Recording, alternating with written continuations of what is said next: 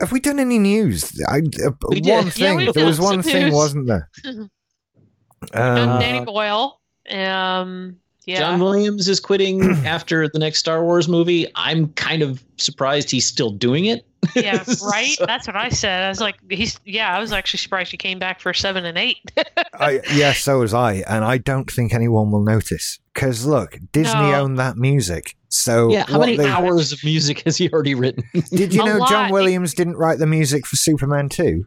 No, you didn't. Yeah, I knew that. I mean, you did, but most you didn't notice. No one notices because it's variations on a theme. Because you do that, and it's fine. Yeah, and John Williams didn't even do the music for some of the Harry Potter films. I mean, didn't he just do the first one? He did the first and the second one, and after that they got other composers, but they used the overlying theme that John Williams originally wrote. So Exactly. they have to put a credit in there like original Harry Potter theme composed by John Williams. You know? It's not suddenly going to have a Dixieland jazz opening credit sequence. You know, it's going to still sound like Star Wars. It will still be the Star Wars music. So really don't worry about it. Yeah. Mark Hamill got a star on the Hollywood Walk of Fame. Finally. That's kind of it. What else is there to say about it?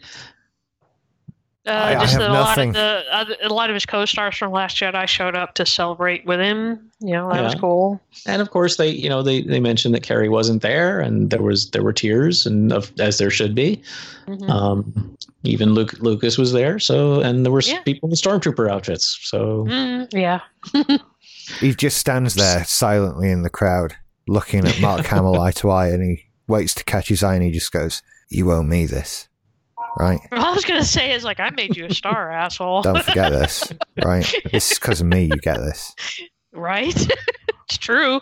And it's just done in a look. It's just done in a look, and that's always there. He's always seriously, all three of them, well, no, not Carrie, but Mark Hamill and Harrison Ford owe their stardom to George Lucas. I mean, it's true. Yeah.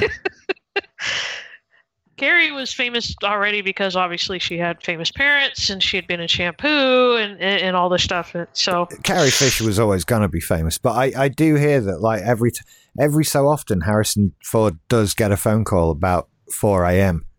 Usually when he's done something like he's moved house or he's got a new car, and it's just, how do you get the money to pay for that, Harrison? From acting, really.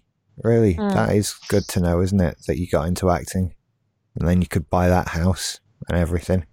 That is good. Bye then. Bye. And he just hangs out. That's what George Lucas does to people. It's quite... I'm sure that's true. Thank you for listening to that Simply Syndicated Movie News Mini. If you'd like to hear the new show, it comes out every Sunday at simplysyndicated.com/movie news. We're also on SoundCloud at soundcloud.com/movie news. See you later. Bye.